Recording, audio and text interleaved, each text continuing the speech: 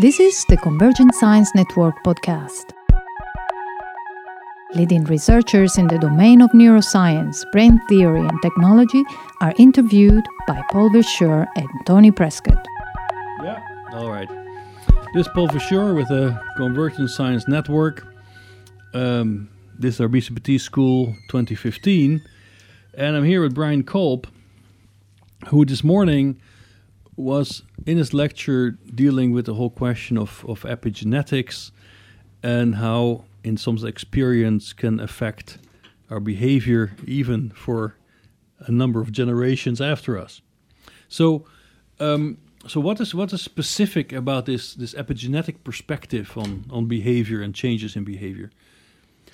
Well, I think that historically people had this view of nature and nurture, and that most of what we developed, we learned, and it was sort of independent of anything else. And I think what we now know is that there's an interaction between the activity of genes in the brain and experiences. So specific experiences turn different genes on and off.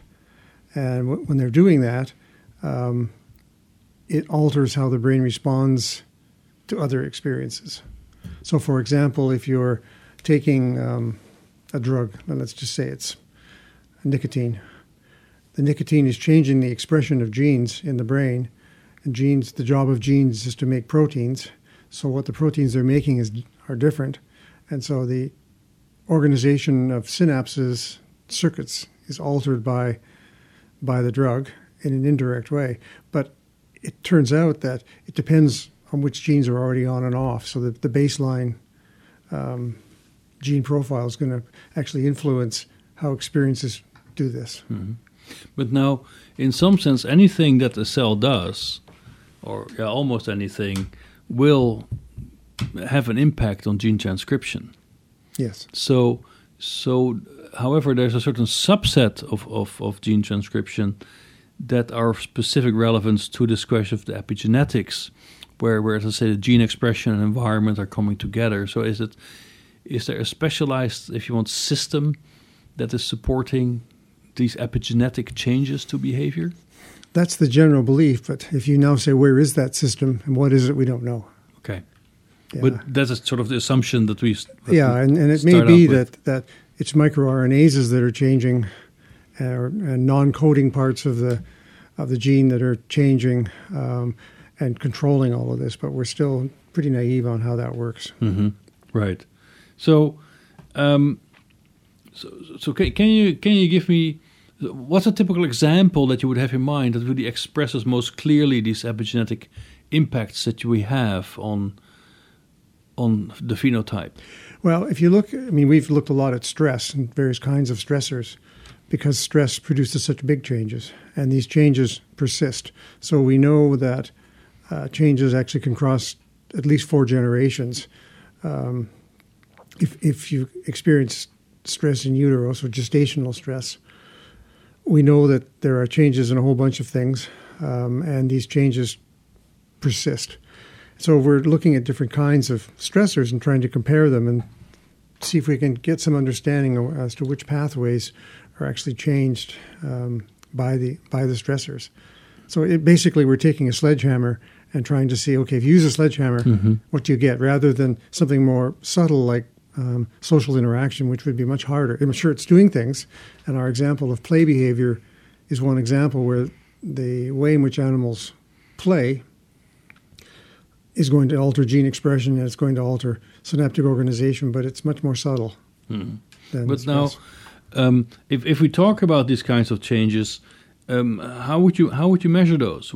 If you now say, okay, there's some environmental, let's say a stressor that is impacting a mother rat, now the offspring will be changed as a phenotype. What are you looking for in that phenotype? So there are various things you can do. So the first measure, so when the rubber hits the road, this is all about behavior. And so we're looking for changes in behavior. If we find none, it might be that our measurements are too simple, they're not sophisticated enough, or it may be that there aren't any changes. So at that, first we're looking for changes in behavior. When we see them, we know we're on the right track. Then the second thing we're interested in is, okay, can we see changes in the circuits in the brain? And where are those changes in the circuits? Because you can't look at gene expression everywhere. It's just not practical. So you're looking for a needle in a haystack. So we look at using brain staining, using a Golgi technique. We can look at the changes in the number of synapses on cells. Once we see a region that looks like it's showing significant changes, we then can zero in there and say, okay, there's where we'll take our tissue and do our gene chip arrays or whatever it is we're doing to try and identify the genes. Now, the problem is the ideal thing would be to find one gene. Well, that's not going to happen. You're going to find cascades of genes. So we often are finding 1,000 or 1,500 genes.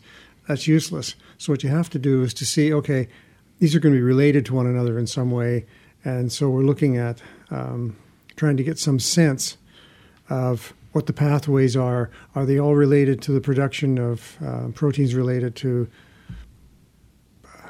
synaptogenesis or neurogenesis or some other thing? So that's the process. Behavior, and then where in the brain are things changing, and then drill down with your genes. And we start with looking at global methylation. So what methylation is telling you is that if you have a change in methylation up or down, you have more or less genes being expressed. The more methylation, the less gene expression. Once you've seen that, then you can say, okay, that's just a clue that something's going on, but it doesn't tell you much. It just tells you something happened. Then we can look at the actual genes themselves, because it's expensive, and you don't want to waste time looking at in places where nothing happened. Mm-hmm. Right. Yeah. So now, a first example that you emphasized a lot was the sort of the role of tactile stimulation Yep. as an epigenetic factor. So how does that play out exactly? So just to give the background, if we take young animals and we use a little brush and we tactily stimulate them for 15 minutes, 3 times a day for 10 days, let's say, we can, and then wait till they're adults, we can see changes in their behavior. So we see enhanced cognitive skills, better memory, better learning. I don't know about perceptual skills. We haven't done that. But then we can look in the brain and say, okay, are there changes in synaptic organization? Yes. So where are they? And it turns out with tactile stimulation, that's pretty widespread. And then we can say, okay, what are the changes in gene expression? And can that give us some clues to what the tactile stimulation is actually doing? The advantage of that is if we now want to use that tactile stimulation as a therapy, let's say for an animal that was stressed, can we reverse the effects of the stress and reverse the effects of the gene expression? Well, if it turns out that it's totally different systems of genes, it's going to be a tougher sell than if there's some relationship between the two. Mm-hmm. But now you also emphasized the release of FGF2 Yes. as a result of tactile stimulation. So Yes. why do you emphasize that factor so much? So we started looking at FGF2 for other reasons, because we knew that in vitro it stimulates neurogenesis. And so we originally thought, well, maybe we'll be able to use FGF2 to stimulate neurogenesis, or maybe the tactile stimulation will increase neurogenesis. So that's why we started with it, and it turns out it did seem to be released with enhanced or tactile stimulation enhanced the release of FGF2. And so then we thought, okay, can we see a pathway in the brain related to this? Is there an increase in the genes related to FGF2 receptors or the production of FGF or whatever? So really, it's one of these things that's your favorite molecule by accident. But once you found something, let's stick with it, and we'll see what we can get from it. Right. Okay. So because also other substances are released in response to tactile stimulation, right? Like endorphins, for instance. Sure. And so are probably cholinergic systems in the skin that are related to pain and whatnot, right? All of those things are released too. And so we have looked at acetylcholine levels, and they do change too. But we haven't pursued that and haven't seen any evidence in the epigenetics that acetylcholine is really going to be a likely candidate for the big one, if you like. Right. Okay. So now an important from there, so after tactile stimulation, but also identifying a possible pathway of then such an epigenetic channel, because that means the tactile stimulation is also then already, let's say, with the mother, right, the pregnant mother, and then the stimulation would then have an effect on the pups. So what's the behavioral impact that would have? So, I mean, there's two issues here. One is, how do we know that the tactile stimulation hasn't changed the mother's brain, and it therefore changes her behavior towards the pups, and that's what's doing it? We don't. Mm-hmm. But we do know that if we look in the brains of the pups, we see change in FGF2 receptors, for example. And if we look at their behaviors, we're going to see enhanced cognitive behaviors, enhanced motor behaviors, and not so much species-typical behaviors, but like play and so on. So we know that whatever the FGF2 is doing to the mum and to the fetus is producing these behavioral outcomes. Mm-hmm. Okay. So, but then actually you made quite a big jump, right? Because then we looked at the growth of vocabulary. Yep. In humans. So how is that? What's the effect that you observe there? So the idea there is that experience early in life is going to make a huge difference to the development of language. I'll give you a simple example, and that is when you're a month old or a newborn, you can discriminate all speech sounds in all languages. And a few months later, you're losing that. So if you're only exposed to Dutch, for example, mm-hmm. you're not going to find Korean so easy. You're going to have difficulty discriminating those speech sounds, and the longer we go, the less able you are. So we're going to have that going on. The other thing we're going on is that exposure to words makes a huge difference to the development of cognitive abilities. But it's the exposure to words isn't just hearing the words, it's actually using the words. So some people will call this serve and return. So if I say, Paul, what did you do today? I'm expecting a response. Mm-hmm. If, on the other hand, you're listening to radio or television, you're not responding, and so you're not using language in the same way. So there's a really interesting experiment which children, and I forget the age, it was like 1.5 or 2, were either watching somebody teach them Japanese, or a Japanese person was in a screen and there was serve and return. So they had to say the sounds. And it turns out if they were actually interacting with an individual, there was a social aspect. The kids learned Japanese words, whereas the ones who were doing it on a television monitor didn't. Mm-hmm. So that serve and return seems to be important. So what is it about that? Well, there's a social aspect. And if you're actually teaching an infant things, there's normally a lot of contact. So you're getting tactile stimulation of them. They're sitting on your lap or your arms around them or whatever, mm-hmm. right? So all of these factors are going together. So then if you say, well, why is it that children who live in higher socioeconomic status houses have a larger vocabulary? Is it because their parents are smarter? No. Their parents have a larger vocabulary, so they're exposed by age 3 to about 1 million more words than the kids in the lower SES families. Not 1 million different words, but 1 million more words total that they're exposed to. A lot of them are different words. And largely it's because, for one reason or another, the higher SES families, there's more serve and return. Mm-hmm. So there's more discussion about things than there is in the low SES families, perhaps because the caregivers in the more wealthy families have more time, mm-hmm. or that there is a caregiver that's hired that's there all the time, a nanny or whatever it might be, whereas in the less well-off families, they don't have that. Mm-hmm. Or they may just be interacting with siblings, and of course siblings aren't going to have as large a vocabulary, and they may not serve and return in the same way as adults. Mm-hmm. And the effect of this is to get kids on a trajectory so that they're learning more and more words. And as I mentioned this morning, the kids who at age 36 months have a vocabulary that's about 3 times as big as the kids who are less well off, that difference just continues to get larger and larger and larger. And so by age 11, those kids in the high SES families have a larger vocabulary than the mums of the other kids. Mm-hmm. I also mentioned the fact that you could say, well, school is going to reverse this. So once they get to school, they're all going to be exposed to the same. That's true, but the less fortunate kids are way behind. And a study in New Zealand showed that after 8 years of school, it didn't make any difference. The kids who were low are still low. The kids who are high are even better. And so we need to do something in school to try and reverse this.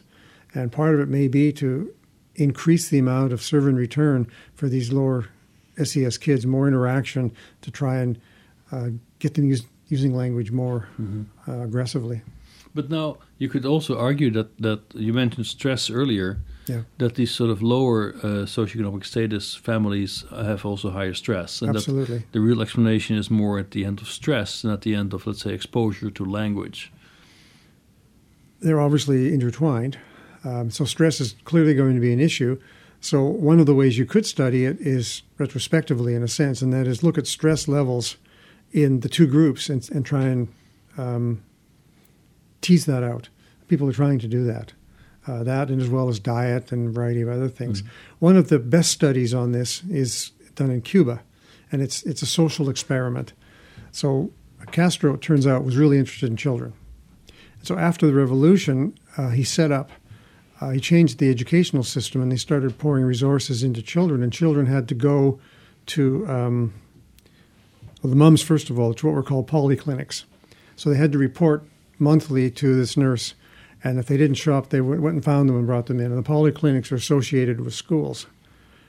And so when UNESCO did their first studies on Latin American skills in kids, they compared kids in Cuba to kids in Chile, Argentina, Mexico, and so on. And what they found was that the kids in Cuba were significantly better in both literacy and arithmetic skills. So the question is, well, is it just that Latin America isn't all that good, and this little bit of extra experience in Cuba worked? There's two ways to look at that. One is to say, well, I'm from Canada, to say, well, how do Canadian kids do? We're probably better than the Cuban kids, and the answer is no, we're not. We're actually less good than the Cuban kids. Mm-hmm. Well, can you take what they did in Cuba and apply that in less advantaged places? So there was a study in South Carolina working with children from disadvantaged black families. They used the same system, and they ended up with the Cuban scores. Similar study done in Mexico, same outcome. So it looks like pouring resources in early makes a big difference. And there's another UNESCO study, it was an OECD study, looking at literacy skills. And they identify 5 levels of literacy. Mm-hmm. And you're going to have literacy level 5 because of your education and experiences. But the average person doesn't. And in Canada, about 42% of the population is considered illiterate, even though they all went to school. So they're levels 1 or 2. In the United States, it's even higher, and in Britain, it's higher as well. The United States is about 56% is considered illiterate. So this is pretty scary. Mm-hmm. Well, let's look at other countries. So if you look at Sweden, it's about 30%. So are Swedes innately smarter than Brits or Canadians or Americans? I prefer to think not. What's the difference? They pour more resources, just like Cuba does, into early childhood development. Mm-hmm. And that seems to have a huge impact on language skills and subsequent literacy, which, mm-hmm. I mean, literacy has a huge impact on your health and your income. Mm-hmm. But the consequence of that is also that maybe the real impact is actually before children go to school. Oh, it is. Uh-huh. There's no question that it is. It's in those first 3 years, probably. Right. So then what's the benefit of going to school? Well, you're learning information, obviously. Mm-hmm. And you and I went to school for a long time, and we learned a lot of information. So why didn't the people who were in levels 1 and 2 benefit so much? They were behind the 8 ball to start with, and it wasn't that they were stupid, to use a sort of blunt term. They really were set on a trajectory that was disadvantageous. Mm-hmm. So the challenge here, and the Swedes have got it right, is to intervene really early, mm-hmm. and in those first 3 years, and put the money there rather than trying to reverse things when the kids are 10 or 11 when it's too late. Right. But then A key factor that you emphasize a lot is notion of stress, and also you looked a lot at stress in rats and how this then impacts their offspring, or how it impacts their mates. Mm-hmm. So you take a rat. I understand the main procedure to induce stress is to put them on a raised platform, and that's then sort of a predator anxiety that they are exposed to. That's the source of stress. And now you observed a number of interesting effects, right? So rats just on their own, rats that are exposed to that stress, what does it do to their brain and their behavior? Just if I take an adult rat and I would put it on this platform for a number of times. Okay, so we've done that, just taking adult rats, and we increase their anxiety. We affect their ability to learn complex motor skills. We see big changes in the organization of synapses in prefrontal cortex and different effects on different parts of prefrontal cortex. And we see changes in gene expression.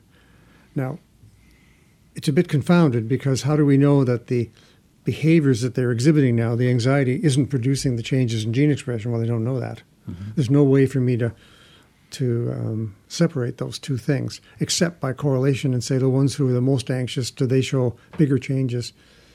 Yeah, but that's still confounded. Mm-hmm. Yeah, so it's very difficult. But we do know that we can produce similar effects in adults as we can produce indirectly in the developing brain. Mm-hmm. So now how do you assess anxiety in those rats? So we can do it in a variety of ways. The simplest way is to put animals in a situation where they can hide and be safe, or they can go out and explore.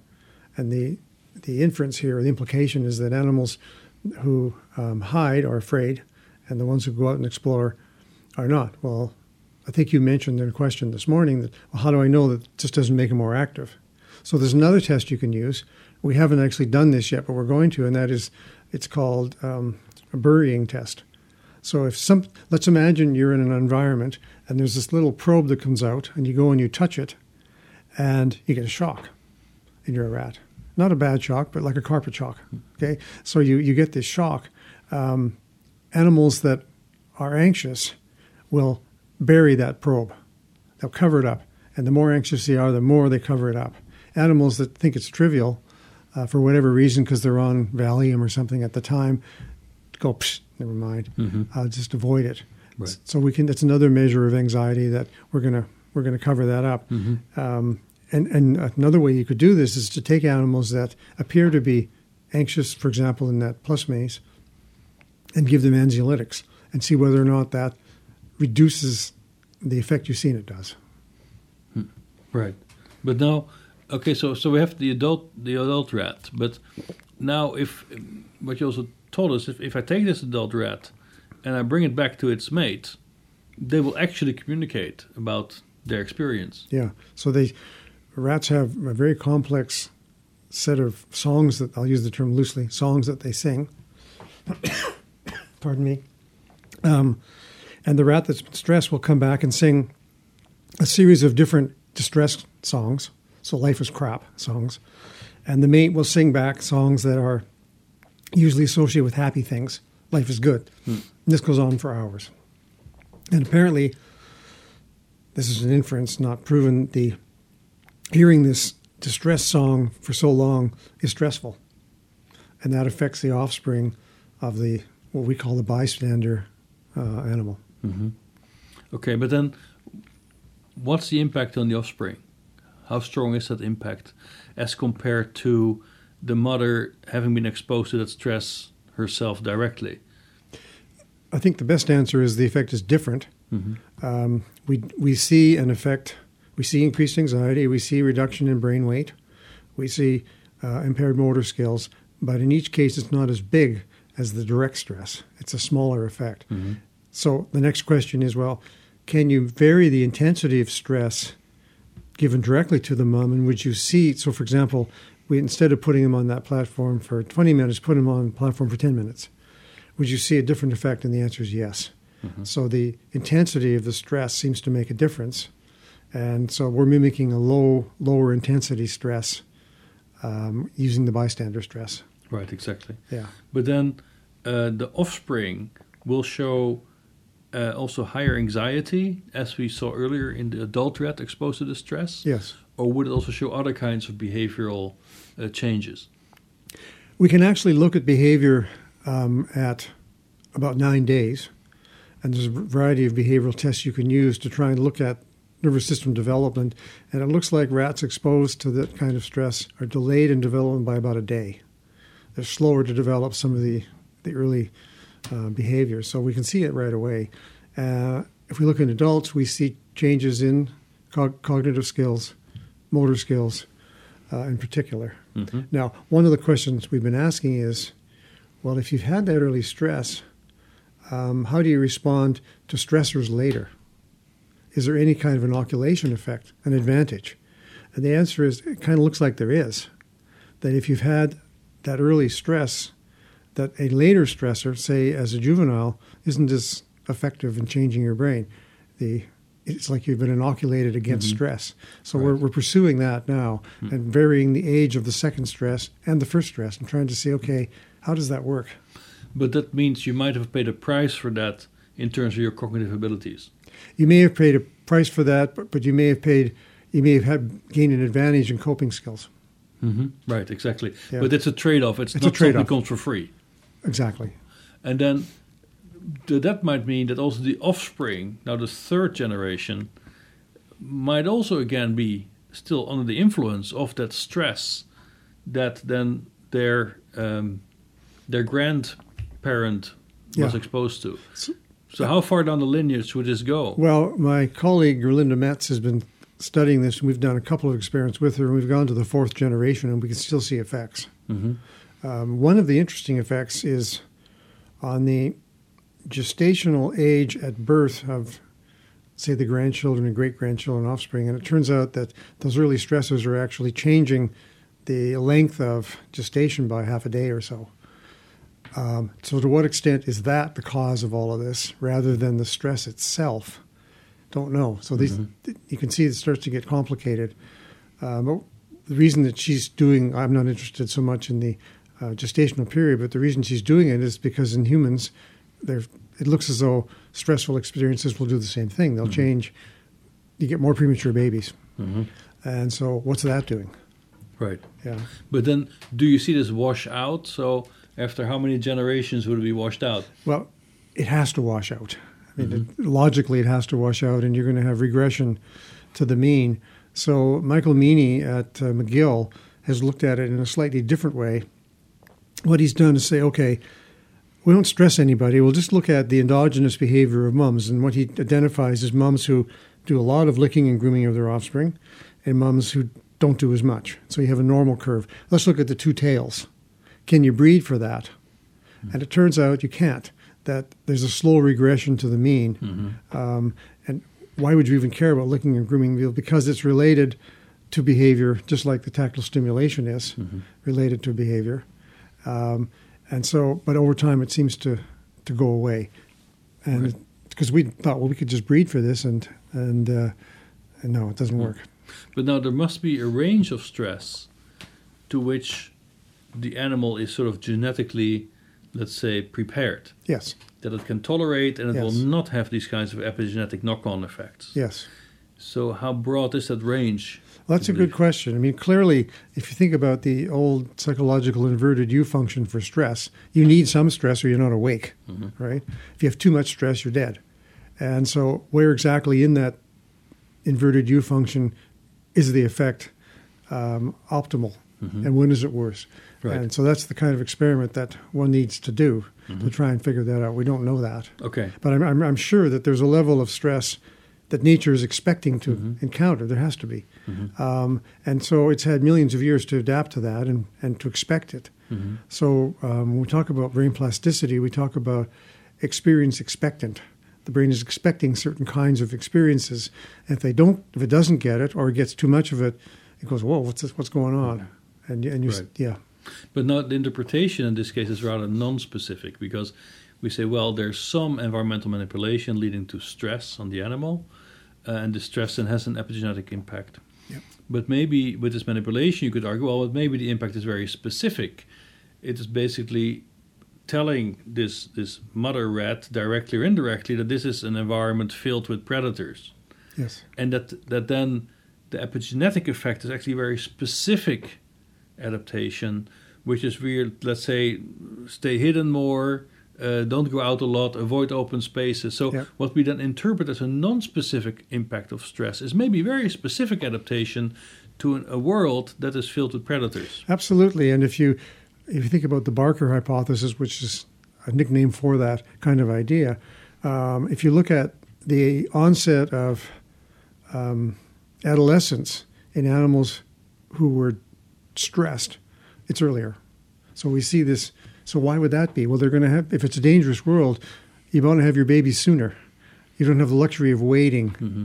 And whereas the animals that are raised by moms who are very attentive, it's later. Mm. So again, it looks like it's adapting to the environment that's going to be there. Which adaptation is correct? Well, it depends on what the environment turns out to be. Right, exactly. Yeah. So, but then there might also be the other extreme. If you have animals that have zero stress, like it's the Wall-E world. I don't know if you remember that animation movie of the humans all living in outer space. Yeah.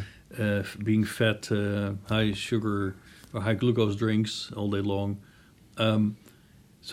Would you also see epigenetic change when you have a world that is really zero stress or like under stressed? I would think you would, because using the experience expectant model, the brain is expecting stress. Mm-hmm. And in the absence of it, it's going to change. There's going to be some sort of change. Now, to do this experimentally would be a bit of a challenge. Right. But in principle, as a mind experiment, a thought experiment, that should be the case. Right. So now, we have a bit of an insight now in the stress case, and then also these effects that it has epigenetically. But another manipulation that you have looked at is drugs, different kinds of drugs of abuse. Do you think the impact of drugs of abuse is let's say, similar to the impact that stress has, or is it? So when we did our adult stress study, we compared the effects directly to getting either nicotine or amphetamine repeatedly. So we've only used stimulants for this experiment to ask this very question. Mm-hmm.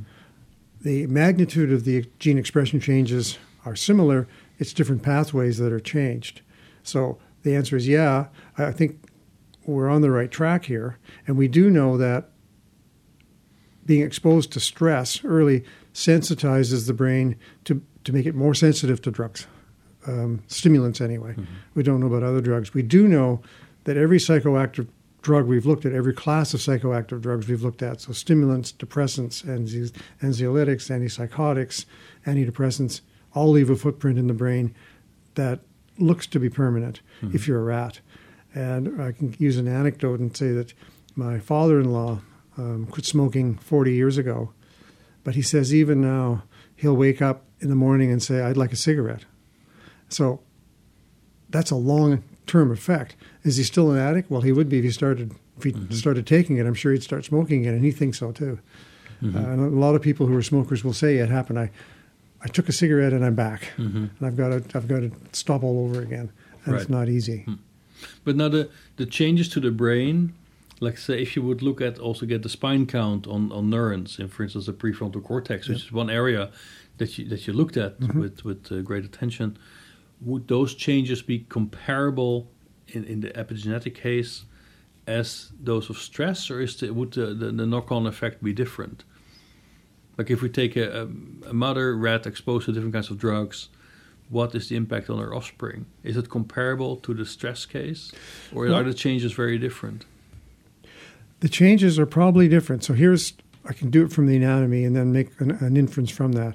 If we look at the effects of stimulants on medial prefrontal cortex, we get an increase in spine density. If we look at orbital frontal cortex, we get a decrease in spine density. What happens if we look at stress? We get the reverse. So what we see from stress is we see a decrease in spine density in medial frontal cortex and an increase in orbital frontal cortex. You might say, well, how do you account for that? Well, let's use a different class of drugs. Let's use opiates. If we look at opiates, it looks like stress. So it's going to depend on the drug type that you're using. So opiates look like stress. Stimulants look like the reverse of stress. In both cases, it's being changed, but clearly the mechanisms are not the same. We haven't done epigenetics with the opiates, so I don't know if it's more similar or not. Right. But now, what you were mentioning is that if you look at these stressors as non-stressed or drugs, non-drug animals, that actually the morphology of the dendrite and the spines on the dendrite is rather different, in the sense that in, let's say, the healthy control case, you have a certain spacing of these spines that might be absent under either the stress or the drug condition. Right. Right. So how relevant is that for understanding then of these developmental and epigenetic processes? Well, I think that one of the things it tells us is that subsequent experiences are acting on a different brain.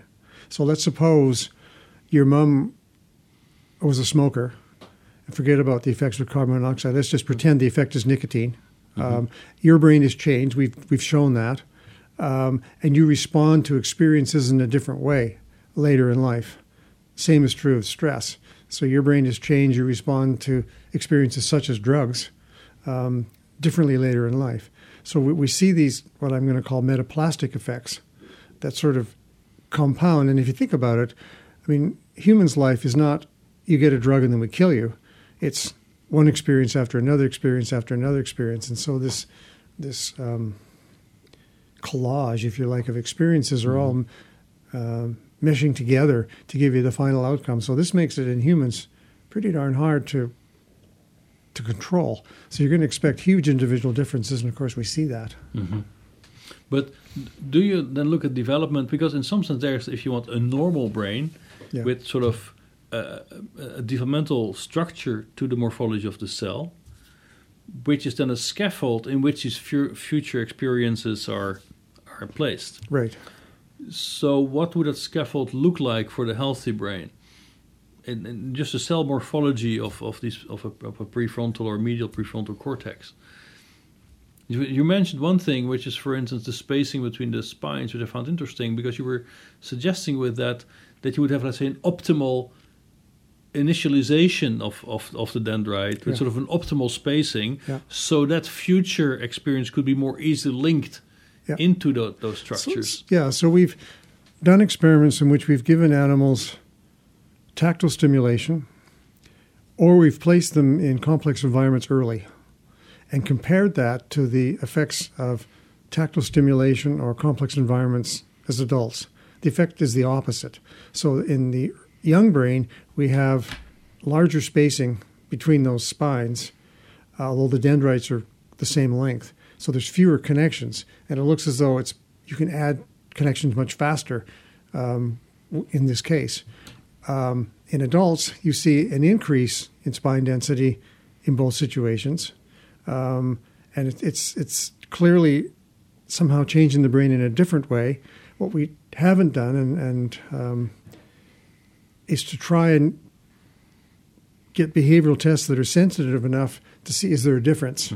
And one of the problems is that the behavioral tests we use are designed to identify animals with brain injuries.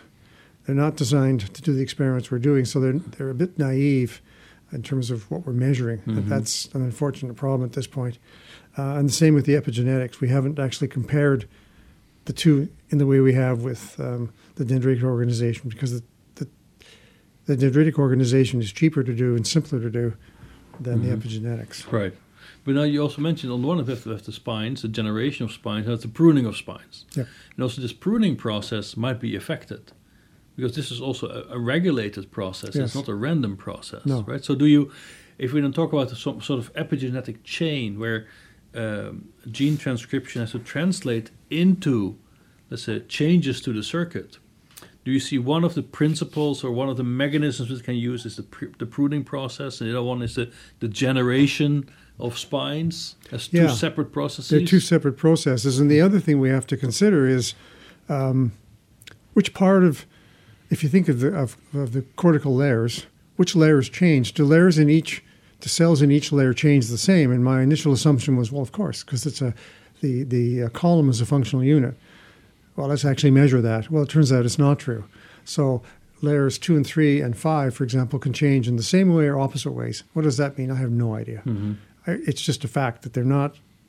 You can't predict from one layer to another layer. So it starts to get really complicated in there. So you're adding and subtracting spines.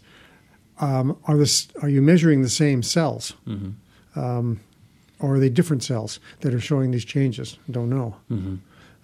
Because the techniques we have don't allow us to identify the particular type of pyramidal cell it is, what its characteristics are, and measure those changes in spines. It's technically possible to do it. Now, we just haven't done it.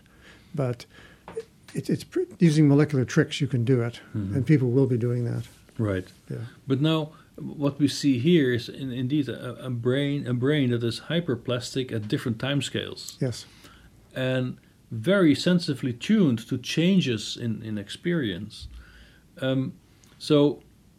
But now in some sense the experimental paradigms we use to probe that brain are by necessity simple, because otherwise we cannot control them. Yes, that's right. So to what extent are we actually getting the full picture here?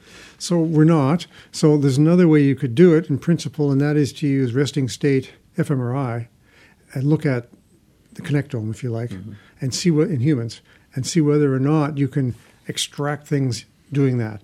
I mean, that's obviously very expensive, but I think that's the route that people are going to go, to say, okay, can we actually do this in a more sophisticated way once we have the computing power to do it, and see if we see differences? And my guess is we will. Right.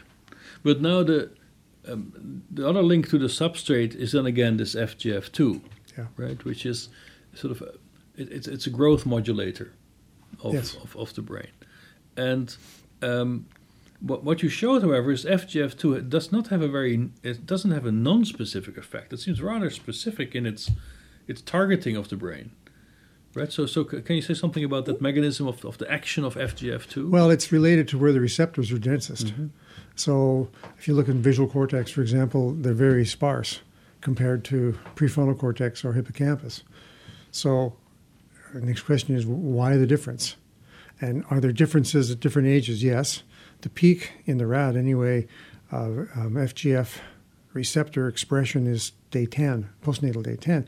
That turns out to be the age at which we get all kinds of wonderful effects that we don't see, say, at day 5, which is only 5 days earlier, but it makes a huge difference. So the FGF is specific in terms of where it's found and in terms of age as to when it's most highly expressed. Now, why? I don't know. It's obviously important for some reason. We don't know what's controlling that. But that means there's a critical period also then for FGF2 and its impact. Yeah. And under normal conditions, how do you interpret that impact? Is that impact there to assist in, let's say, control a last growth push of, let's say, specific brain areas, specific part of the cortex maybe? Or what's the role of that? Yeah, so the question you want to ask is what's happening around day 7 to 12, so 10 plus or minus 2 or 3. What's happening there that's different? And what's happening there that's different is migration is complete for the most part, and you're starting to get great cell differentiation and the beginning of synaptogenesis. And so it's a little bit, I'll use a metaphor that might not be great, but if you think about pruning a rose bush in the spring or when it's a young rose, if you do it at the right time, you get proliferation. If you do it at the wrong time, you might kill the rose. And so, and I don't know why that is, but presumably it's related to something like this, so that at the right time, it's primed to change. Let me give you another example, and that is if you kill the generation of neurons in utero, at the right time, the brain can make up for that. It can, using X-rays, for example, the brain can make up for that and just overproduce as though nothing happened. That doesn't happen at other times in life. It's just at certain times the brain can do it. Is it just a party trick and it's just an accident? Maybe. In the case of the X-rays, that probably is. In the case of the FGF, probably isn't. Yeah, because associated with that, you also showed that at least certain areas of the cortex you can lesion early in development, and it looks like they will essentially regenerate. That's correct. But that seems to be very region-specific. It's very region-specific. It's specific to regions that have a lot of endogenous FGF2, which is interesting. Yeah, so if you do it in other regions that are really just millimeters away, it doesn't happen. But if you introduce the FGF2 subcutaneously, then at the right age, then it works. So which regions are those? Midline. Mm-hmm. So olfactory bulb, medial prefrontal cortex, and cingulate cortex. Mm-hmm. Why are those ones the ones that show the effect? I think it's because the nursery of cells in the brain is the subventricular zone is right under them. And so the cells can be produced there and migrate quite easily. They don't seem to migrate as well. So, for example, into more lateral cortical areas, there's a lot of stuff in the way. The signals that tell them to come may not get to them, and so on. We don't know why that is. All we know for sure is that it's true. And if we introduce FGF2, we can get cells to go places they wouldn't have normally gone. How do you compare those cells to the endogenous ones? Well, at least in regions like the motor cortex, which are close by, it's pretty similar. If you're more lateral, we haven't really quantified it. I'm guessing it's going to be less similar. It's all related to mechanics of the progenitor cells getting there. But the FGF2, you earlier also told us that it would enhance, if you want, brain growth, right? Yes. In a non-specific way, and also induced by the tactile stimulation. Yes. But now in this recovery study, let's say, we recover under the drive of FGF2, it seems very specific. So that seems contradictory in some sense. It does. Because on the one hand, it's like this a factor that leads to non-specific, let's say, complexification and growth of the brain. But under conditions of a lesion, it becomes very specific. But so one explanation for that is that the brain is different. So the brain is producing all sorts of things in response to the injury, which makes it a different brain. And so when you add a spice to a dish that you're cooking, it depends on what you're starting with in terms of the effect of that spice, right? So if you see the FGF as a spice in a sense, a normal brain is different. The makeup of that brain is different than in the injured brain, which is producing all kinds of stuff that's trying to heal itself or make it worse, whatever. But there's both going on. But that would mean that there's another system yet again that is regulating that uptake of the FGF2. Yeah, and it may be it's glial cells. So in response to the injury, you're going to see the production of both astrocytes as well as microglia. And we know that the astrocytes, at least, are producing all kinds of chemicals. And they produce FGF2, it turns out. So what do the microglia do? Are they producing things that are having an effect too? We don't know the answer to that. So the brains really are different. So we shouldn't be so surprised that the effect of any compound is not going to be the same. The lesion brain is different. But would that then mean as with the tactile stimulation, I generate FGF2, do I in parallel then drive a mechanism that controls its uptake? Or do you think it's more unspecific than that? Because like maybe what you have to with tactile stimulation, I must drive up my FGF2 and I must start to engage my glia cells to make sure they sort of create the conditions in which uptake can take place effectively. Yeah, that could very well be. But how do you think about it? And do you have the simple interpretation, or do you think it's really more complex than that? Well, in the injured brain, it's clearly more complex. In the experienced expectant case, it may be that simple, that the brain is expecting experiences, and when it gets those experiences, these things happen. The FGF2 goes up. Think about the visual system. The visual system is expecting visual input. It doesn't require very much to tune your ocular dominance columns, the stuff that Colin Blakemore did all those years ago. I don't recall the total number of minutes, but minutes of visual experience is sufficient to satisfy the brain and prevent the effect of ocular closure. Right. So now, so this is largely done on the rats, and there are some links to human behavior, largely. Do you think that these lessons that you've now extracted from the rat brain and rat behavior about epigenetics generalized directly to the human case? Is the human case maybe even more susceptible to these epigenetic factors or less? I would say the human brain is more plastic. There are more neurons. They're more densely packed than any other species, and certainly much more densely packed than rodents. So yes, I think that it's going to generalize, but I think the effects will actually be larger for that reason. It also has more white matter. So the gray matter-white matter ratio is totally different in humans than it is in rodents in particular. And so what does that mean? Well, when we're studying treatments for stroke, I'm sure that it makes a big difference because you can have huge effects of white matter injury in humans, not so much in rats.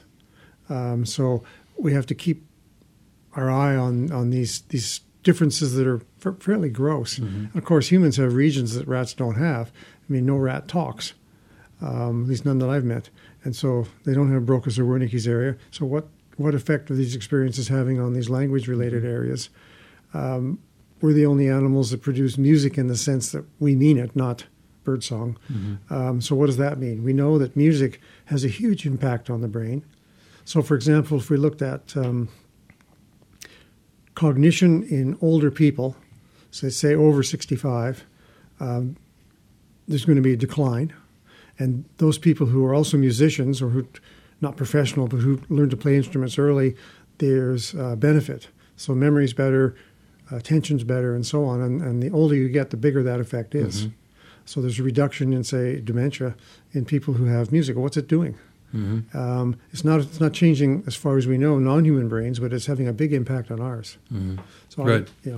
But also you mentioned that in some sense there might also be, let's say, unwanted side effects of some of the medications we use actually in a standard fashion. If you mentioned the Prozac example, that initially might look like a great idea to drive also brain development or brain adaptation, but maybe from an epigenetic perspective, it might be the wrong thing to do. Yeah. So the story there is that we expected that fluoxetine, Prozac, would actually stimulate brain growth and we get bigger brains. And we didn't. We got smaller brains and brains that are less plastic. Then we didn't expect that. And the doses are the same doses, in the amount in the blood is the same that women would be getting, or the babies would be getting.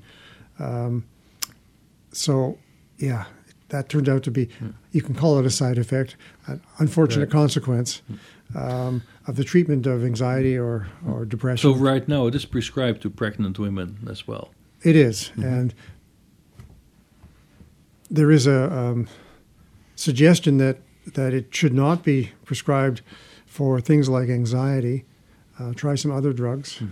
But one of the drugs that's used more in Europe than in North America is valproic acid, or valproate. It's used for epilepsy as well as anxiety and so on. And that turns out to have a link to autism. So the best model for developing autism in rats is to use valproate. That's a very unfortunate side effect. And in England in particular, there have been studies done showing a huge increase in all kinds of neurodevelopmental problems in women who were given prescriptions for valproic acid for one of many reasons. So there's an important lesson there. Absolutely. Yeah. But now, so you worked with rats for decades, and I've worked with people too, and you talk to people as well. But but in some sense, how well do we understand rat behavior and the rat experience of the world? So Ian Wishaw and I have a book called The Behavior of the Laboratory Rat. It's edited, and so I think we understand a lot about the behavior of rats compared to the behavior of mice, or cats for that matter, which aren't used much for behavioral studies anymore. So we know a lot about the behavior of rats. The problem is the sophistication in measuring the behavior isn't always there. So there's two ways to do it. One is to use what I'm going to call an endpoint measure. So if we're looking at something like skilled reaching, how many pellets did you actually successfully reach for? But we can also ask the question differently and say, are the kinematics of the movements the same or are they different?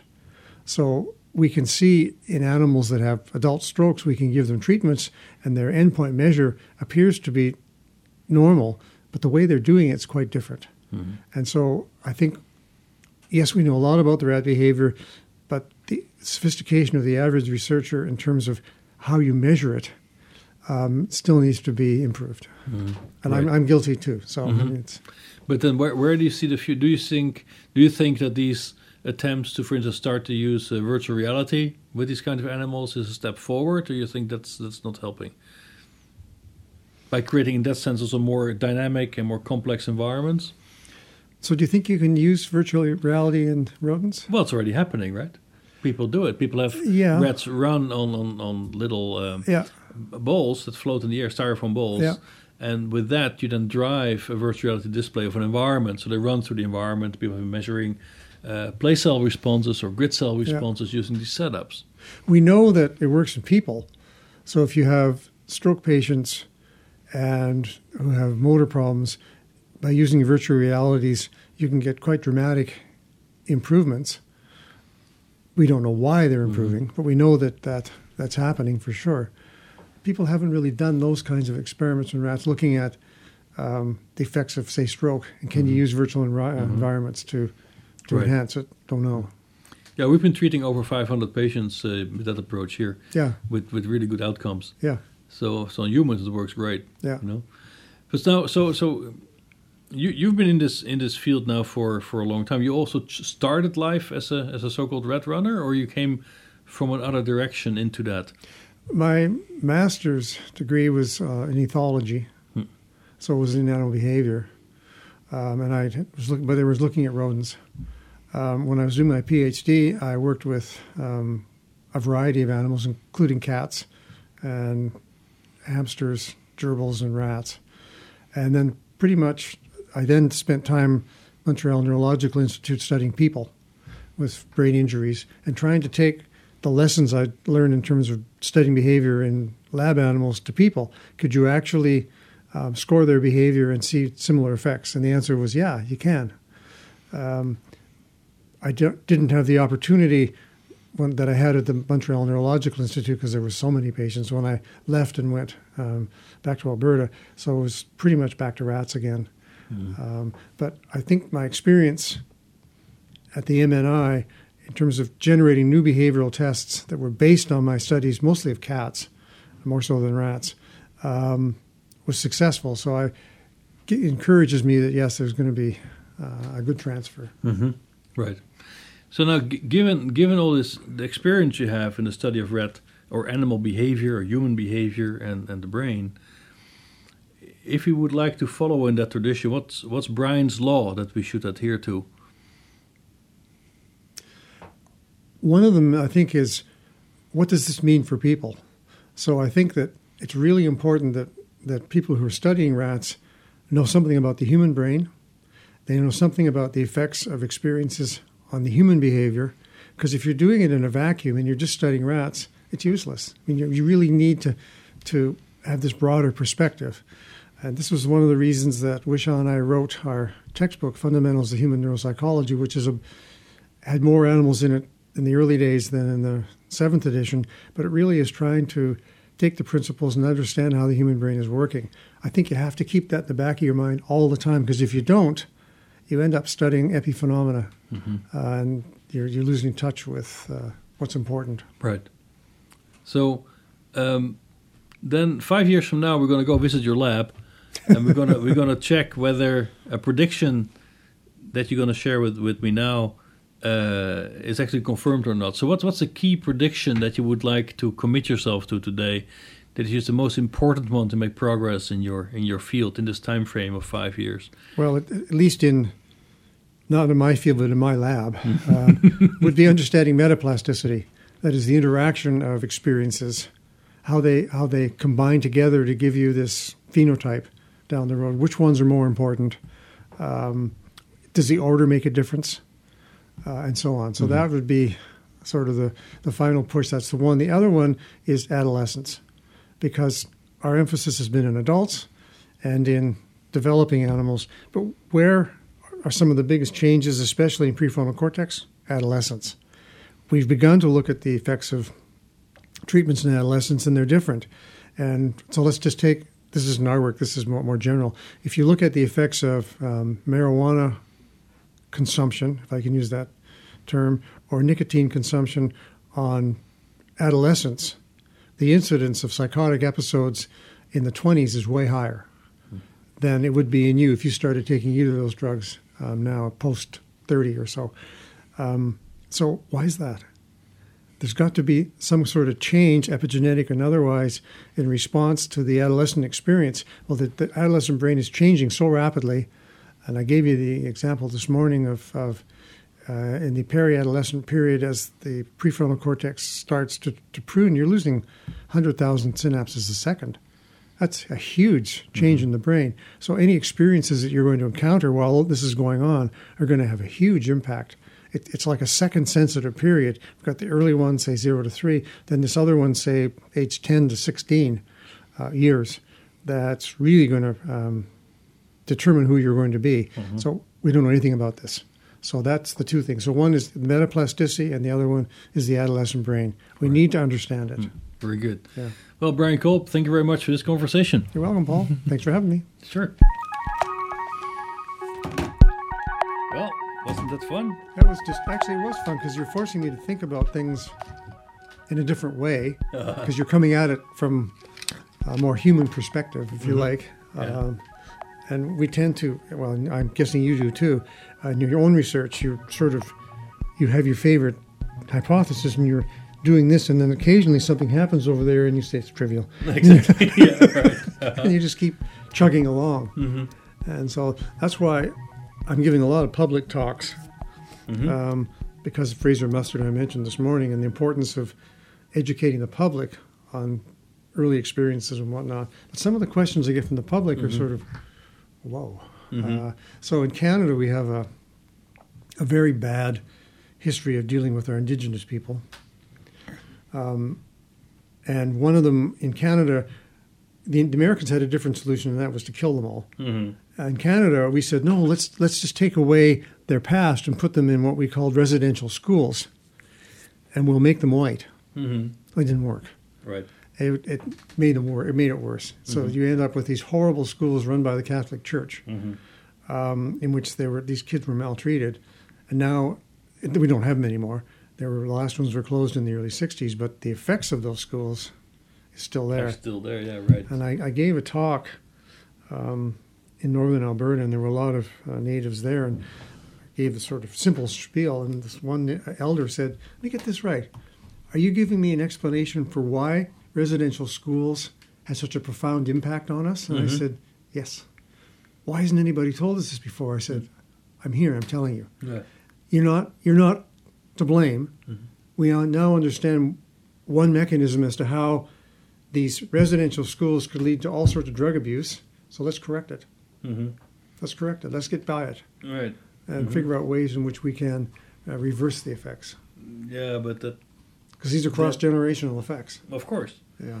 And that might be still a long shot, right, to now of have an course. influence on that. It'll take generations. Of course, yeah. No, but that's also from my perspective what we do here, that we definitely have a strong focus towards the society in everything we do, especially to stay on track, to stay focused, to stay relevant, because otherwise it's very easy to just get sucked into your rabbit hole.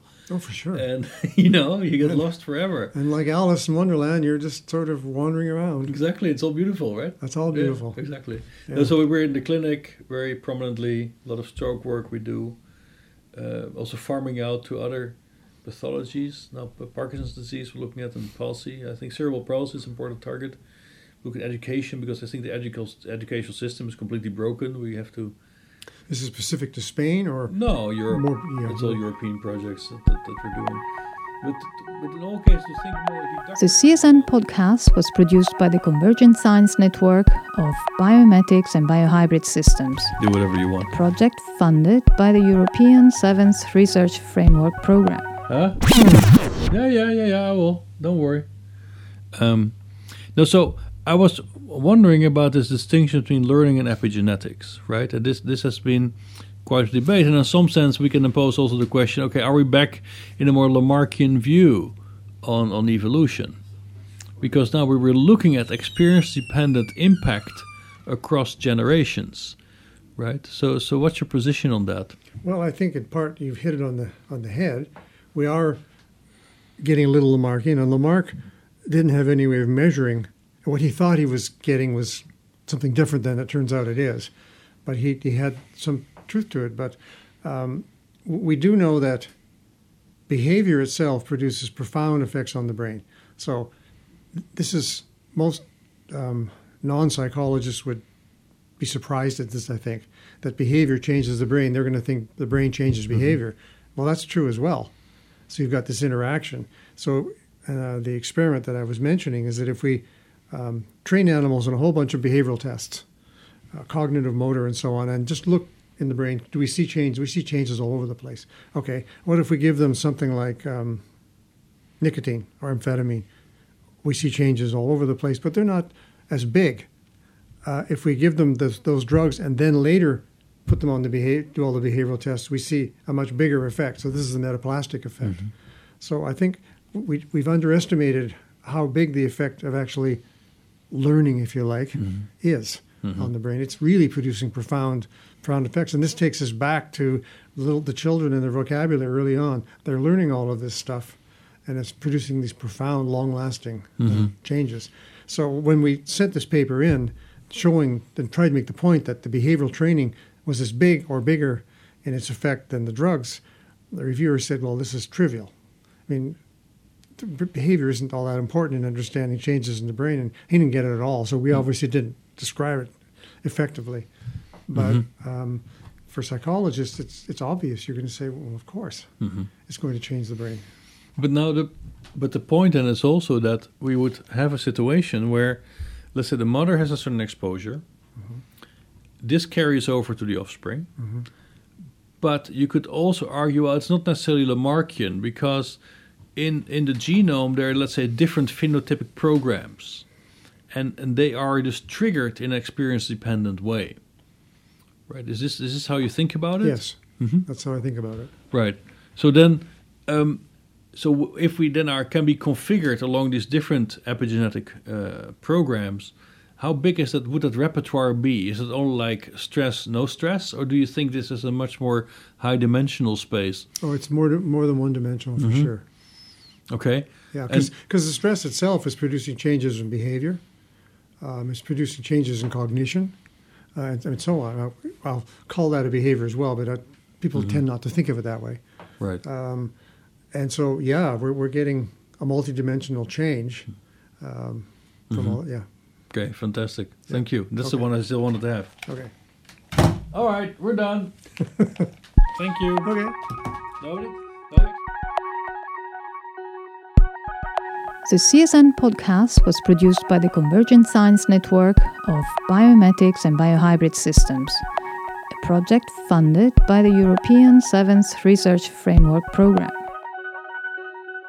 For more interviews, recorded lectures, or upcoming conferences in the field of biomimetics and biohybrid systems, go to csnnetwork.eu. And thank you for listening.